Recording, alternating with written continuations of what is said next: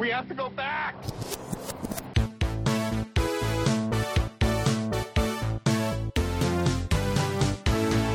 Hello, everyone, and welcome back to the Flashback Flicks podcast. I'm Ricky. I'm Grayson. And today we are reviewing the 1989 superhero film Batman. Batman. Batman. But before we get too far into the review, while you are listening right now at this moment, unless you are driving or operating machinery, we would love it if you would take the time to go ahead and leave us a review on iTunes. Even just a quick, simple review like, hey, I've been listening to this, and it hasn't been the worst thing I've heard all day. That'd be a great review. That would be a fantastic review. And if you're my mom, I'll explain how to open up the podcast app later. But we really appreciate it. It helps us out in rankings, and thanks for doing that. But let's get into the review. So Batman, this movie came out in 1989, and this was actually the first time I had seen it since, I want to say, like, sometime it was playing on TV, like, in my childhood. It's like, definitely the first time I've seen it since the Dark Knight movies came out. Oh, you're right. Yeah, that's the same for me, too. Yeah.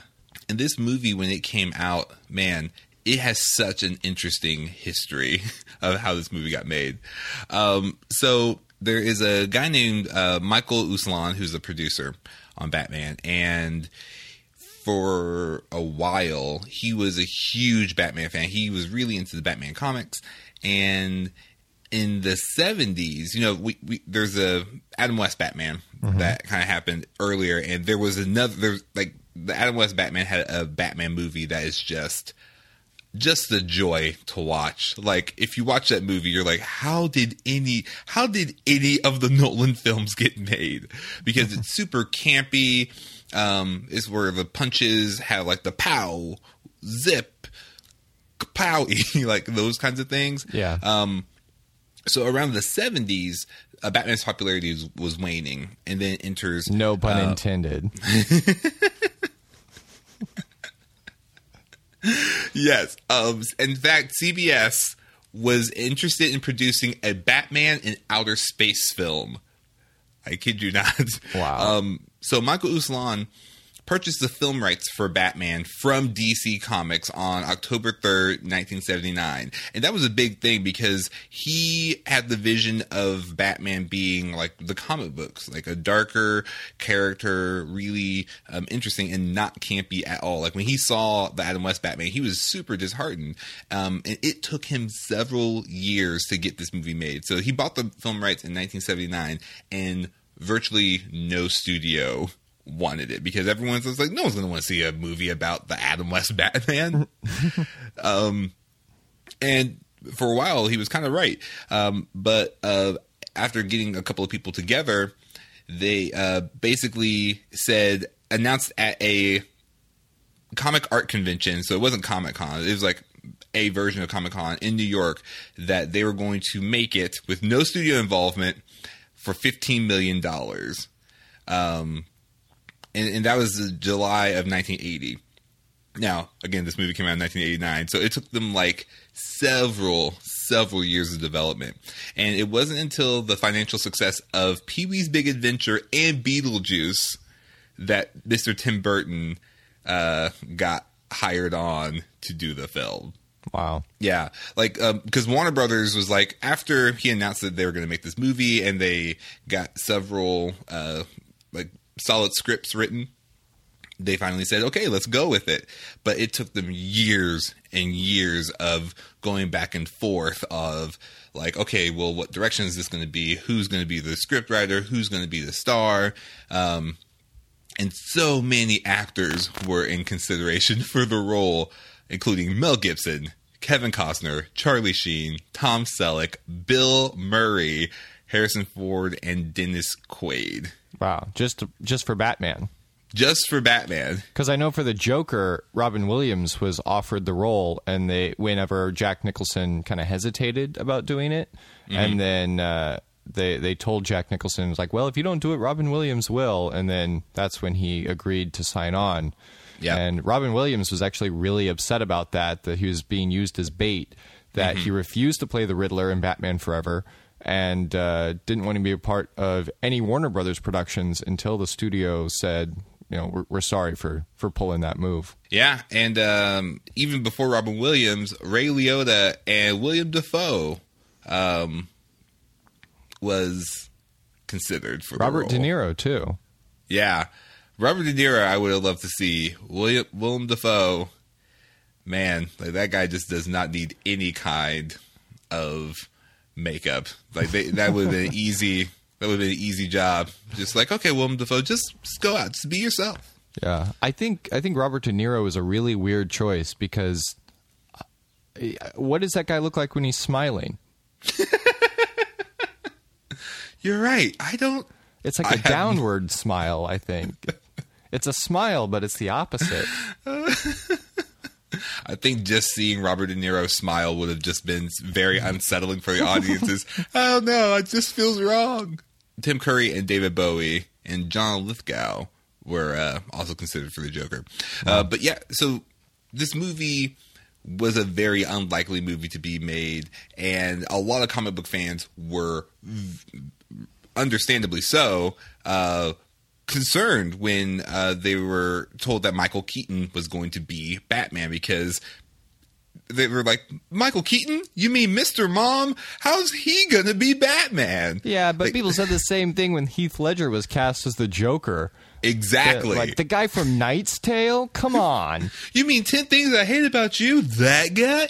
But yeah, I mean, people hadn't seen him in this kind of role, but they were pleasantly surprised once the movie actually came out. I mean, this movie grossed $43.6 million in 2000 theaters when it first came out in its opening weekend, and it broke the opening weekend record set by Ghostbusters 2 1 week later. And it was the highest grossing movie of 1989. The entire year. All of the year that movie owned. It was also a very special year because it came out on Batman's 50th birthday. Yeah. Happy man, Batman, you don't look a year older than Ben Affleck. Yeah. And and the movie is just it really launched the superhero genre as we know it today, or the superhero movie genre. It was darker. It was the first dark, gritty reboot, really, because they had the super campy Adam West Batman. Then you had this one that was way darker. In fact, when the first set of VHS tapes that went out, they actually had to grade the movie lighter, just because people in theaters were like, I had a hard time seeing everything. It was super dark. So the first run of VHSs had like a slightly lighter gain on it. Wow, that always makes a movie look great. It when you adjust what the cinematographer intended. Oh yeah. Yeah. It has yet to go wrong. Yeah, it's interesting that you mentioned the darkness of it. Looking back on it now that we have the Dark Knight trilogy to compare it to, this seems campy compared to the Dark Knight.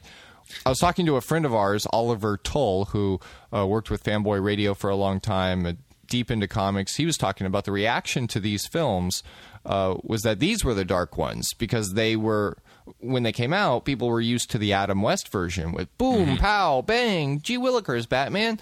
And this was totally different. Like, people were being killed. Like, the Joker is killing people in mass amounts. And so just the idea that this was gritty for the time is interesting. And again, something that we touch on with a lot of these movies, watching these movies in the context of when they were released can a lot of the times make it a much more pleasurable experience. Oh, yeah.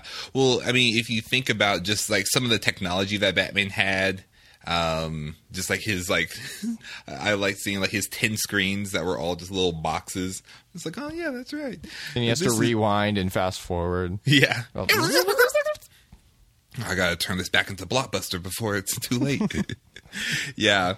And something that I was surprised about, was, of course this was 1989, but like Tim Burton's use of like actual cell animation for a lot of scenes. Like the first time we see Batman is like a little rotoscoped animation of him standing on top of a miniature building and then turning around and walking inside. And even all the lights were animated in a certain way. And I thought that was really interesting. And you can tell in a couple of scenes of the use of miniatures, but I was really impressed with how often they used it, but also how they used it to get that effect. Because like 3D animation as CGI wasn't like as commonplace, right, as it is today. Which, they've used it in pretty much all the Batman movies that have been released so far in some shape, way, or another. But it was super, super interesting to see, like, oh, wow, like, this was what they had. Like, this is their A game. Like, this is they use miniatures to, like, blow up these buildings or to like, show lights shining because they blew their entire budget all on the Joker's makeup. Yeah, well, Tim Burton is one of the most patient animators. / directors. And so, I mean, you look at Nightmare Before Christmas, painstaking animation. And so it makes sense that he would utilize that here. Yeah. And the last little bit I'll add into the history portion of this segment is the I'm Batman line. Mm-hmm. Actually was Michael Keaton's, like, thing. Like, he was supposed to say, I am the Knight. But Keaton said, I'm Batman. And then a meme was born. Forever to be implanted in the minds of comic lovers everywhere. Oh, and yeah. I was going to go into another thing, but that belongs in another segment, which we will now go into reactions. So, Grayson, like, when you watched the movie, what was your reaction to it? Like, because you said this is your first time seeing it since the Dark Knight trilogy. Yeah, so at first I was like, wow, did I just like this because I was younger or because, like, I didn't know how dark Batman could be? And at first it seemed really campy, and and to some degrees it is by our standards today. I really like Michael Keaton as Bruce Wayne because he plays it very psychological. He's a messed up guy. He dresses in a bat suit, and he's fascinated by normal people because he surrounds himself with the abnormal. And I think that plays itself really well. I also like that there was forethought in a lot of the casting choices. Like Billy D. Williams plays Harvey Dent. And so if you're a fan, you know, like, okay, that's Two-Face. Billy D. Williams is going to become Two-Face. But they don't play that here. And so there's a little bit of that. You can exist in the world of Gotham City without giving everything away in just one story. Like, focus up your story. It's not about Two-Face in this movie, but he can still exist there. Again, the plan was for him to become Two-Face, but they bought out his contract by the time Batman Forever came along, and went with Tommy Lee Jones instead. But that forethought there of these characters are going to exist and circulate around each other, I think, ultimately, if they had kept with the plan, would have built this really cool foundation for that version of Batman movies. But I love Michael Keaton. I think that Alfred in this movie is excellent. I will say I've never had an Alfred that I didn't like. For some reason, they're always spot on with casting Alfred. Yeah. Even Jeremy Irons in the new one, I'm just like, yes. Yeah, I'm already on board with him. Yeah. When I feel like this was like the first time for me seeing that movie because I more vividly remember Batman Returns because of all the promotional McDonald's material that they had out, like the commemorative Batman glasses that they had, like cups, not the spectacles. But I remember Batman Returns more than I remember this Batman. And one of the things that I didn't realize that came from here is, you want to get nuts? Let's get nuts. Like, I didn't realize that was from this movie. I was like, this is from the bat, because I've heard that phrase and that being referenced in like all different kinds of TV shows. I think like on American Dad, probably Family Guy. But like when he said that, I was like, wait, what? What? This is amazing. He's pretty erratic. Yeah, like he's out there. And it was interesting to see because I was a huge fan of the Batman animated series, which was directly inspired by this show. It's one of the few like movie cartoon adaptations or cartoon adaptations of a movie that like really lasted the test of time, because back in the day, if there was a successful movie, there was going to be an animated TV show based off of it. Like it just kind of happened. It's like, oh great, here's a movie and here's a cartoon show. Like there's an Ace Ventura Pet Detective animated series. There's a Dumb and Dumber animated series. There is a Mask animated series, all of which I watched and loved repeatedly. But Batman the animated series was deeply inspired by the Art Deco style of this movie, and it kind of, to me, because of my association to just the stylistic setting of Batman the Animated Series, I wasn't as taken out of the movie by, I guess, it supposing to be a modern day movie, because the Art Deco style just had like a retro feel to it anyway. Like the technology wasn't supposed to be super advanced. It was, I think, supposed to be, I felt like it was taking place in a futuristic version of the 70s almost. Yeah. And so that's what I really liked about the style of it. And the Batman animated series, I mean, animation just wasn't being done like that. It was super slick. It expanded the whole DC animated universe. Like without that, we wouldn't have like the Superman adventures or the Justice League or Justice League Unlimited just in that cinema or animated universe. Like this movie opened the doors for that. And it was, I really liked that style of it. And when I first watched it, like I noticed that the pacing was just a little bit slower. Mm-hmm. And it was one of the first times where I was like, okay, great. So like they're really building this up into being kind of like what a lot of people have been saying about the Dark Knight movies. It's more like a crime movie. It's like more of a crime action drama that just so happens to have Batman in it. Yeah. And I like that because like they started with the Jack Nicholson's character as the Joker, as Jack, and his whole mob association and just like the state of crime in Gotham. I think the only thing that took me out of the movie was just the family, the lost family at the very beginning. It's like, oh man, I don't know where to go. Let's walk down this dark alley. Maybe this will get us to where we need to be. He's like walks directly down a dark alley. I was like, I get it. We need to get Batman to show up, but is this the way we're gonna do it? But I think watching it, if you've been waiting for a Batman movie and you know the origins of Batman, you immediately assume that that's the Wayne family. I did think that, yeah. And so you're expecting it, and then they start calling each other different names, and you're like, wait a minute, who are these people? And then Batman's already Batman. So I did appreciate that a little bit of a misdirect, but also we didn't open with an origin story. It was just trickled out, whereas, I mean, now every superhero movie, you have to see, like, from the very beginning, episode 0. But how does Batman begin? That's what I'd really like to see. Well, he really doesn't like wells. Yeah. I did appreciate that because this movie, with the origin, it was just one flashback, but the flashback was tied into connecting the story together. Mm-hmm. And even though this is a departure from the source material in the comics, like, sure.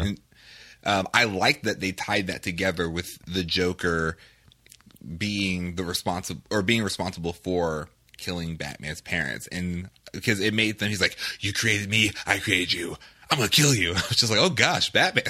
Yeah, and story arc wise, it's absolutely necessary for the Joker to be the one, because other than that, he doesn't have a huge story arc. Like, he let Vicky Vale in, mm-hmm. Which is a little different, but there's no real closure with Batman as a character for this specific movie if it wasn't the Joker that caused his origins.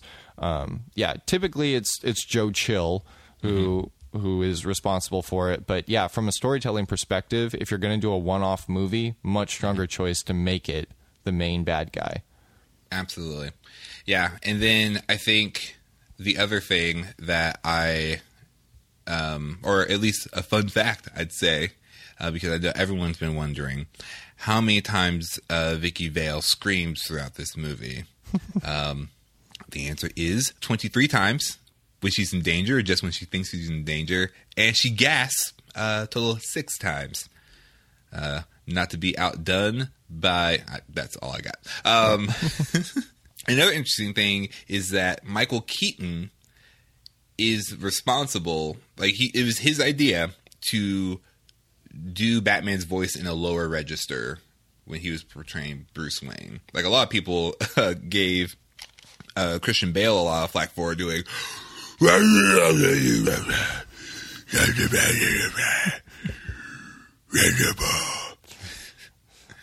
if the movie looks dark, you got to sound darker. Well, it was said that Michael Keaton was so claustrophobic in the suit, like he couldn't hear anything. He couldn't turn his head, which ended up being a joke in later Batman films. I love that. But he was so claustrophobic that it put him in the right mindset and mood to be the dark, brooding Batman. So I think that probably contributed to his choice as well, because he just wanted to rip his way through that suit. Yeah. Yeah, and I think I loved the direction that they took Joker in. Like, when Joker kept saying, "Listen, I'm an artist, okay? Listen, I just want to, listen, people think I'm really I'm an artist." And so I love that direction with him, because each Joker is just certifiably mad in their own right. In very distinct ways. Oh, yeah. Well, seeing Jack Nicholson's Joker, it's just like, oh my goodness. Like, this guy's crazy. Like, when no one is around, he's just talking to himself and making himself laugh. I'm like, this guy is mad. Like, he's just crazy.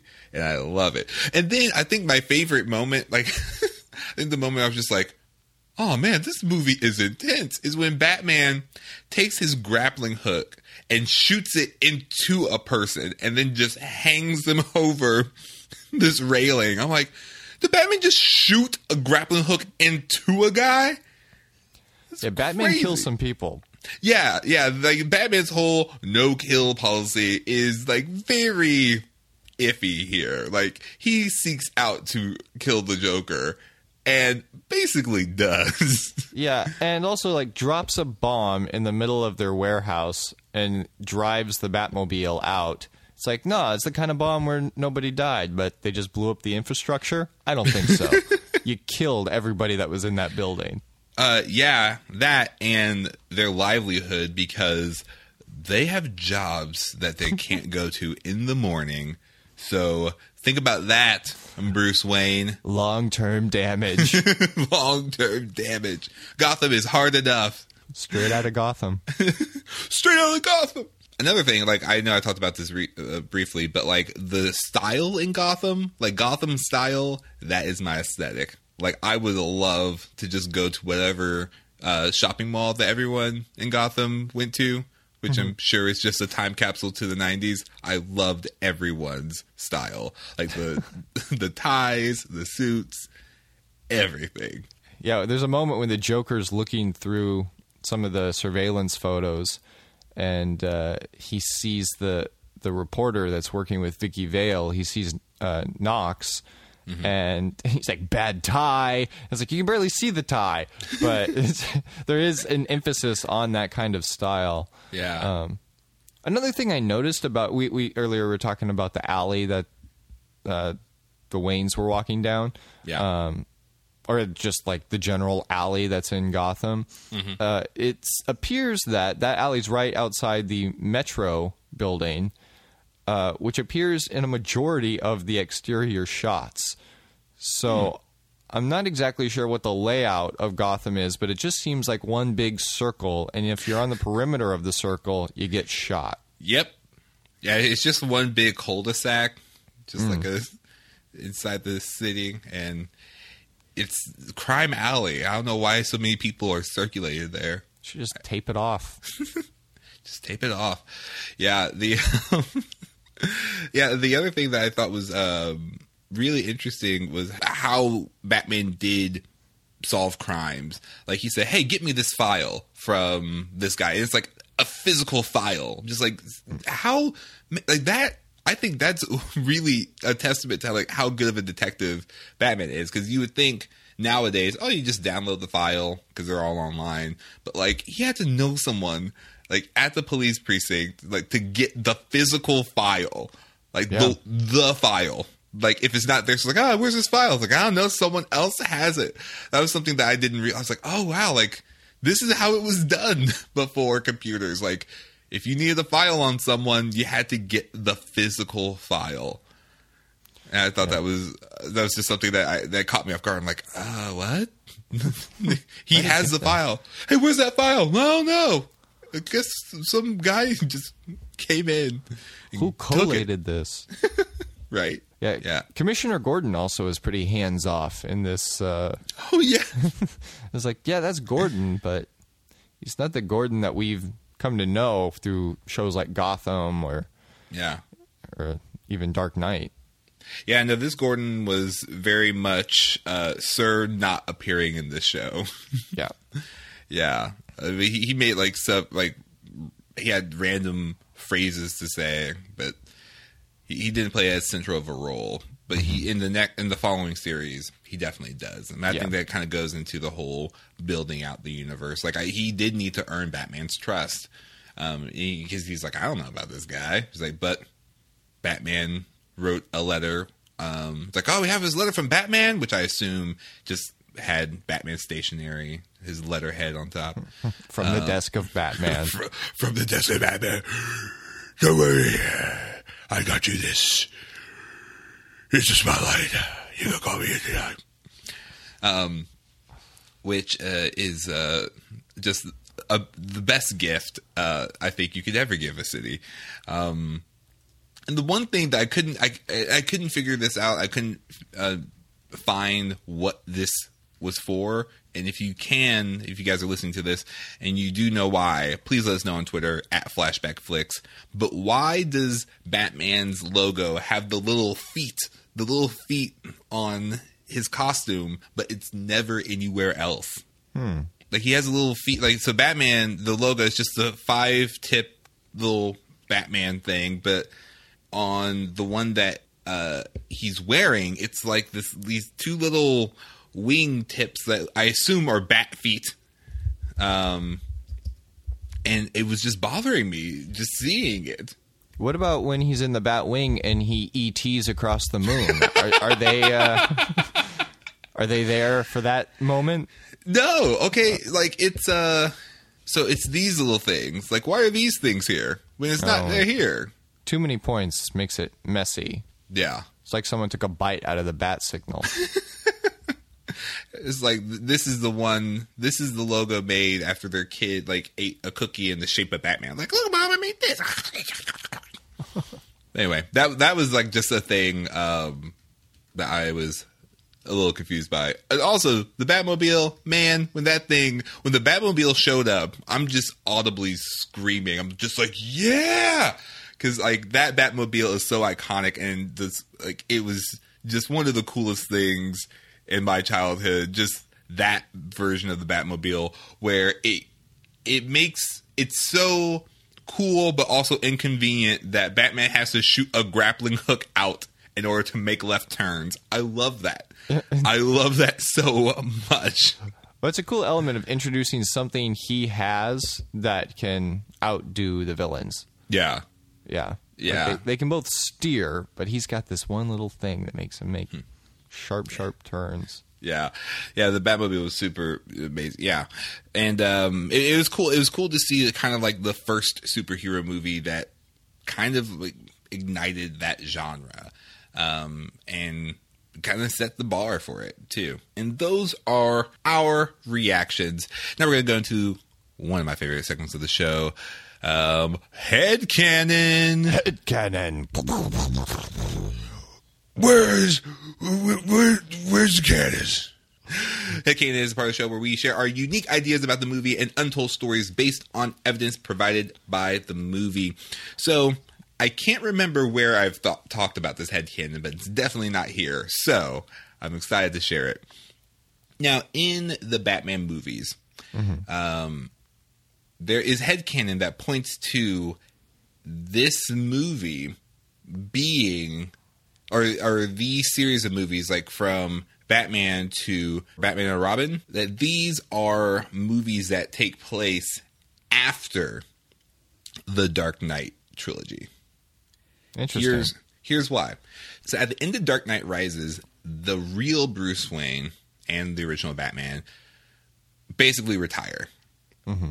And then we have Joseph Gordon-Levitt, who we are led to believe assumes the new role of Batman, right? Right. We also know that... Or more of like a Nightwing situation. Right. Yeah.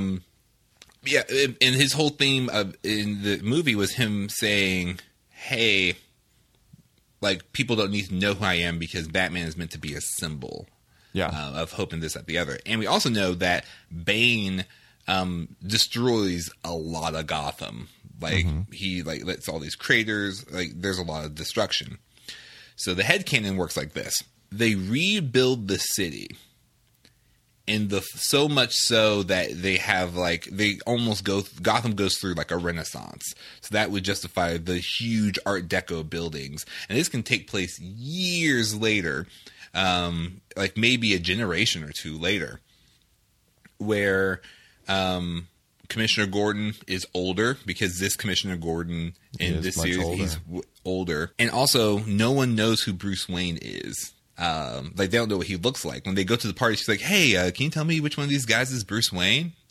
Like, it's like maybe he assumed the name of Bruce Wayne or just the identity of Bruce Wayne, or maybe he had a very similar childhood to Bruce Wayne, and he just, like, his name was Bruce, and maybe his parents were killed, and he became this guy. He's like, I'm going to hold up the legacy of this Batman.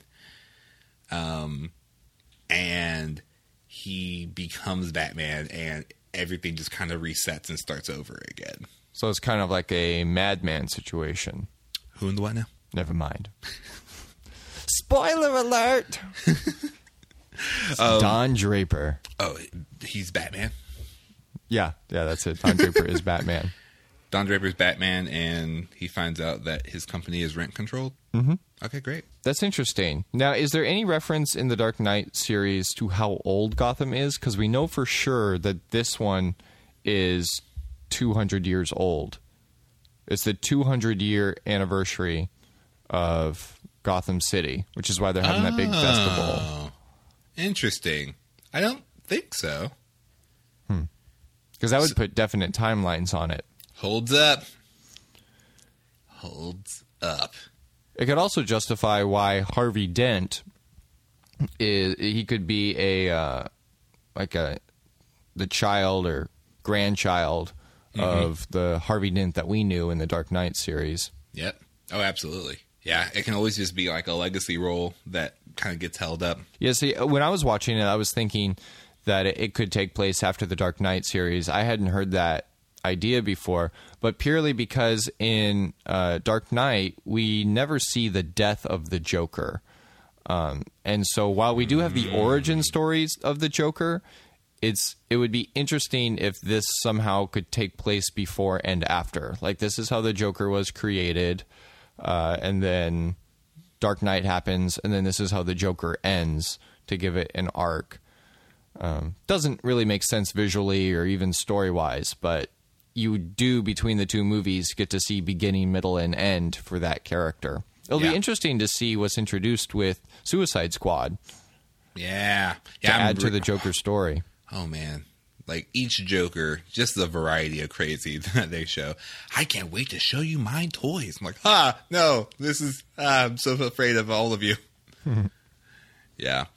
Another piece of headcanon I had is that You just hear me out. Batman is a Time Lord. Because that's why he has so many faces? That's why he has so many faces. And he just doesn't know it.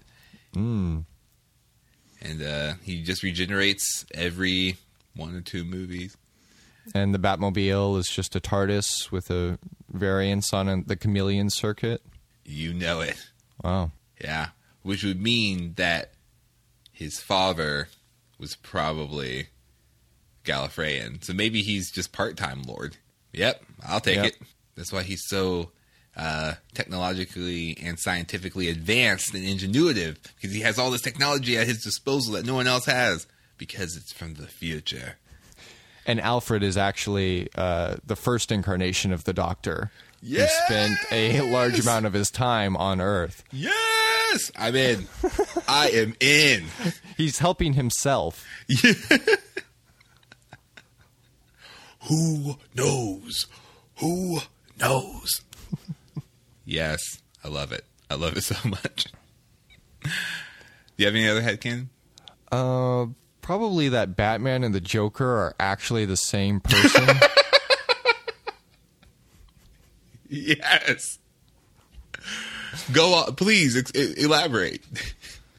Well, clearly Batman is a disturbed individual, and Batman and Joker have always had a relationship of duality, that one can't really exist without the other. The public never really sees Batman and the Joker together. Those fights occur with goons or away from the police or only with Vicky, who would play like a Fight Club Marla role in all of this, where she knows clearly how disturbed he is.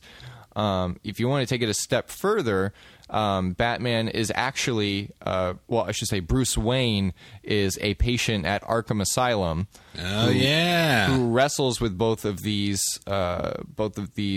personalities, and Alfred is actually his caretaker. Alfred is a doctor at Arkham. So that's Wayne Manor is actually Arkham Asylum, and the Batcave is his cell. Wow. I love it. I love it. Because apparently a lot of people were complaining about like how much screen time the Joker got in this movie. He got top billing. Jack Nicholson was billed over Michael Keaton in a Batman movie. Yep. Jack Nicholson, and also Michael Keaton. Batman, the movie. But really, the Joker. So maybe that's just a hint that like Jack Nicholson or the Joker is getting top billing in Batman's mind, and Batman needs to, or Bruce Wayne's mind, and then Bruce Wayne needs to create Batman to defeat him. It's like Deadpool, where he's actually aware of the credit sequence. Yep. That's good. That's some solid headcanon. If nothing else, I would love to see a movie where the Joker tries to convince him of that. Yeah. Oh, that's good. Or the Scarecrow, or like tries to convince him. Yeah. Oh, that'd be fun. It's like, why can't you kill us? Yeah. I like that. All right, so that about does it with our headcanon. Now we're going to dive into recasts or remakes, which was probably going to be a short segment because it has been done so many times. And so many times. So many times. But I think the only thing I have here is this. Because the Joker kept on harking on being an artist, I want to cast Banksy as the Joker. And it just be a series of art stunts, just around Gotham, and it's a Joker standalone film, and it's just like Banksy the artist like terrorizing, but doing very artful, thought provoking art projects, and then Batman ultimately has to stop him. I like that. The power of art. I actually would really like to see Bradley Cooper as Bruce Wayne and Batman. Bradley Cooper would do actually really well. He would be good. John Hamm would be amazing. As we talked about Mad Men before, John Hamm would be a very good Bruce Wayne. Yeah. And for the Joker, I don't know why we haven't seen James Franco. Oh. I think he could be a really disturbing Joker. Oh, absolutely. Yeah. That's I've solid. been watching through 11/22/63, the Hulu series, and man, every time I see James Franco, I'm just like, man, why don't I watch more James Franco? Yeah, he's good. He's Yeah. really good. Yeah, I think the that's such a great. Yeah, I think if I were to recast it myself, I'd say, I don't know why, but George Clooney. George Clooney as Bruce Wayne. We'll keep Alfred and Commissioner Gordon the same. But instead of Billy D. Williams, hear me out. Tommy Lee Jones. Oh, wow. You are a visionary. All right. Okay, and I'm just throwing it out there. I mean, I think you need multiple villains. So what if we had Poison Ivy and Mr. Freeze? Wow. With a little bit of Bane. Oh, that's so good. Yeah. Yeah, redo Bane. Man, that'd be so great. But we don't want Bane to take up too much of screen time. So let's just have him be like a henchman to Poison Ivy. Yeah, that makes sense. Yeah. And you know who could really, like a very strong female lead who we haven't seen in a while? Uma Thurman. Oh, yeah. Yeah, she could play Poison Ivy. And they don't have Batgirl in there, so how about Alicia Silverstone? There we go. Is Batgirl. And you know what? Let's make her related to Alfred. We'll figure out the details later. And then... Was that a thing? That was a thing, yes. They were related? Yeah, she's like... It was... Oh, man. You want to talk about jumping the shark. So basically, it's like, oh, this is my niece, Barbara. And he's like, why don't you have an accent? It's like, because... movie, like Wow. And they related, and the whole thing was like Alfred's dying, and only Mr. Freeze has the cure for Alfred's disease, and Alicia Silverstone is in the movie, and she needs to be the driving force to make that connection. Wow, so it was like the Power Rangers movie, and Alfred is Zordon. Yep, Alfred is Zordon, basically. Wait, so she's Barbara Pennyworth in the movie? She is. Is there not a Barbara Gordon? Nope. Well then. I honestly do think if they do the Riddler again, I honestly want Jim Carrey back in the role as the Riddler. I think it needs to be a continuation. It needs to be the Riddler post Arkham. Yes. Yeah. It was like, you would not believe the puzzles I cracked when I was in there. I honestly like him in the giant green onesie a bit much, but I would love him to just like come back and to reprise his role like that. That to me would just be amazing. Yeah, I have a surprise game for you this week. Okay. Normally you spring the surprises on me. I got one for you. I'm ready. Let's play. What villain would you be in the Batman universe? I didn't come up with a catchy name for it, but that's the premise of it. What villain would you be? Yeah, so what element of your personality would you extrapolate and heighten to become a Batman villain? Okay. And what would your name be, and kind of what would your shtick be for messing up Gotham? That's good. I like that. Okay, off the top of my head, I watch a lot of TV and movies. Uh-huh. I eat a lot of pizza. Nice. Therefore, I would be the binge watcher. Binge watcher. Wow. That sounds actually kind of intimidating. Right? Well, I see it just like him kind of being very, that would be interesting. I'm just going with like that premise. If I were to be called like the binge watcher, he kind of sets up these like fictional, like he takes fictional scenarios and like kind of tries to recreate them in real life, like similar to what the Riddler would do. But it would almost always be to like the demise of people, or it would kind of be like Saw traps, but in these less violent but like situational scenarios. Just like, hey, I'm going to recreate this episode of Friends to your doom. Yeah, that's really interesting. I think that the Christopher Nolan version of your character would just be called Binge, Yes. and or The Watcher. Ooh. The Schumacher version would definitely be Binge Watcher. He would just call it that. But I think Tim Burton would probably call your character Couch Potato. Yes. Oh, I love that. No, that I like that. That's perfect. Yeah. And then he just like kind of skulks around the city. It's like you hear chips in the distance. That's his calling card. But then it just ends up being like a trail of Ruffles just like down the street. Oh, which way do you go? Follow the trail of Ruffles. How about you? Yeah, I think mine would be writing based. I would probably have like a typewriter incorporated into it, where like I write my own endings for people, and it was something like you got to stick to the script, like maybe the Scribbler.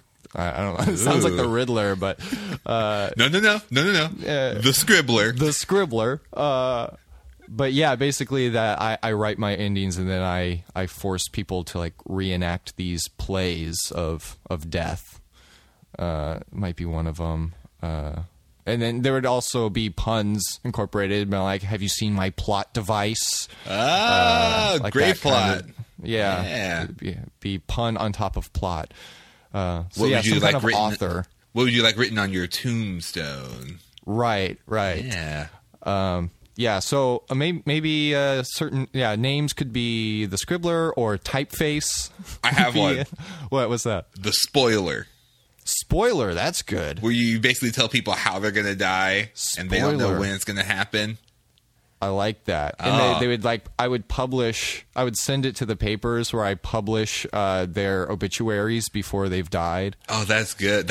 Oh man, I like that one the best. Yeah, no. Cool. All right. Well, we got some solid Batman villains and now evidence in case these crimes are committed. So we will be the prime suspects. Prime suspects. All right. Spoiler and Couch Potato. No, Binge Watcher. The Binge Watcher or the Watcher. Oh no, it's you, Couch Potato. Oh man.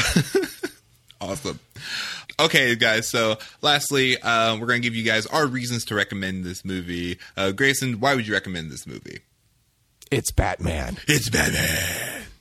Yeah, it's basically the movie that kicked off a series of movies, even though it had movies before it about the same subject. But there's something about this one that is considered the first Batman movie. To really tackle Batman in this manner. So whether it seems cheesy, campy, whatever, I mean, it won an Oscar. And so it actually does have a lot of foundation for future Batman films. Yeah. I mean, I totally agree. Like the movie as a whole, it's a great, I feel like I was watching a historical document. Like this movie really did jumpstart the superhero genre. Like, I would argue if we did not get this movie when it came out, we would not have as many of the great superhero movies as we know them today, because it sparked the fire that you can tell these stories in this way. I don't think we would get the Nolan Batman films if we didn't have these movies to start with, or this movie to start with, really. And it's I think it's an important superhero film to watch, not only in the time of 1989, but also in the era before superhero movies were as popular as they are today. I feel like now we kind of are used to it, but like going back to when like that wasn't really commonplace. The only other movie like that was the Superman movies. And that was it. Like, there weren't a whole lot of big budget blockbuster type superhero movies.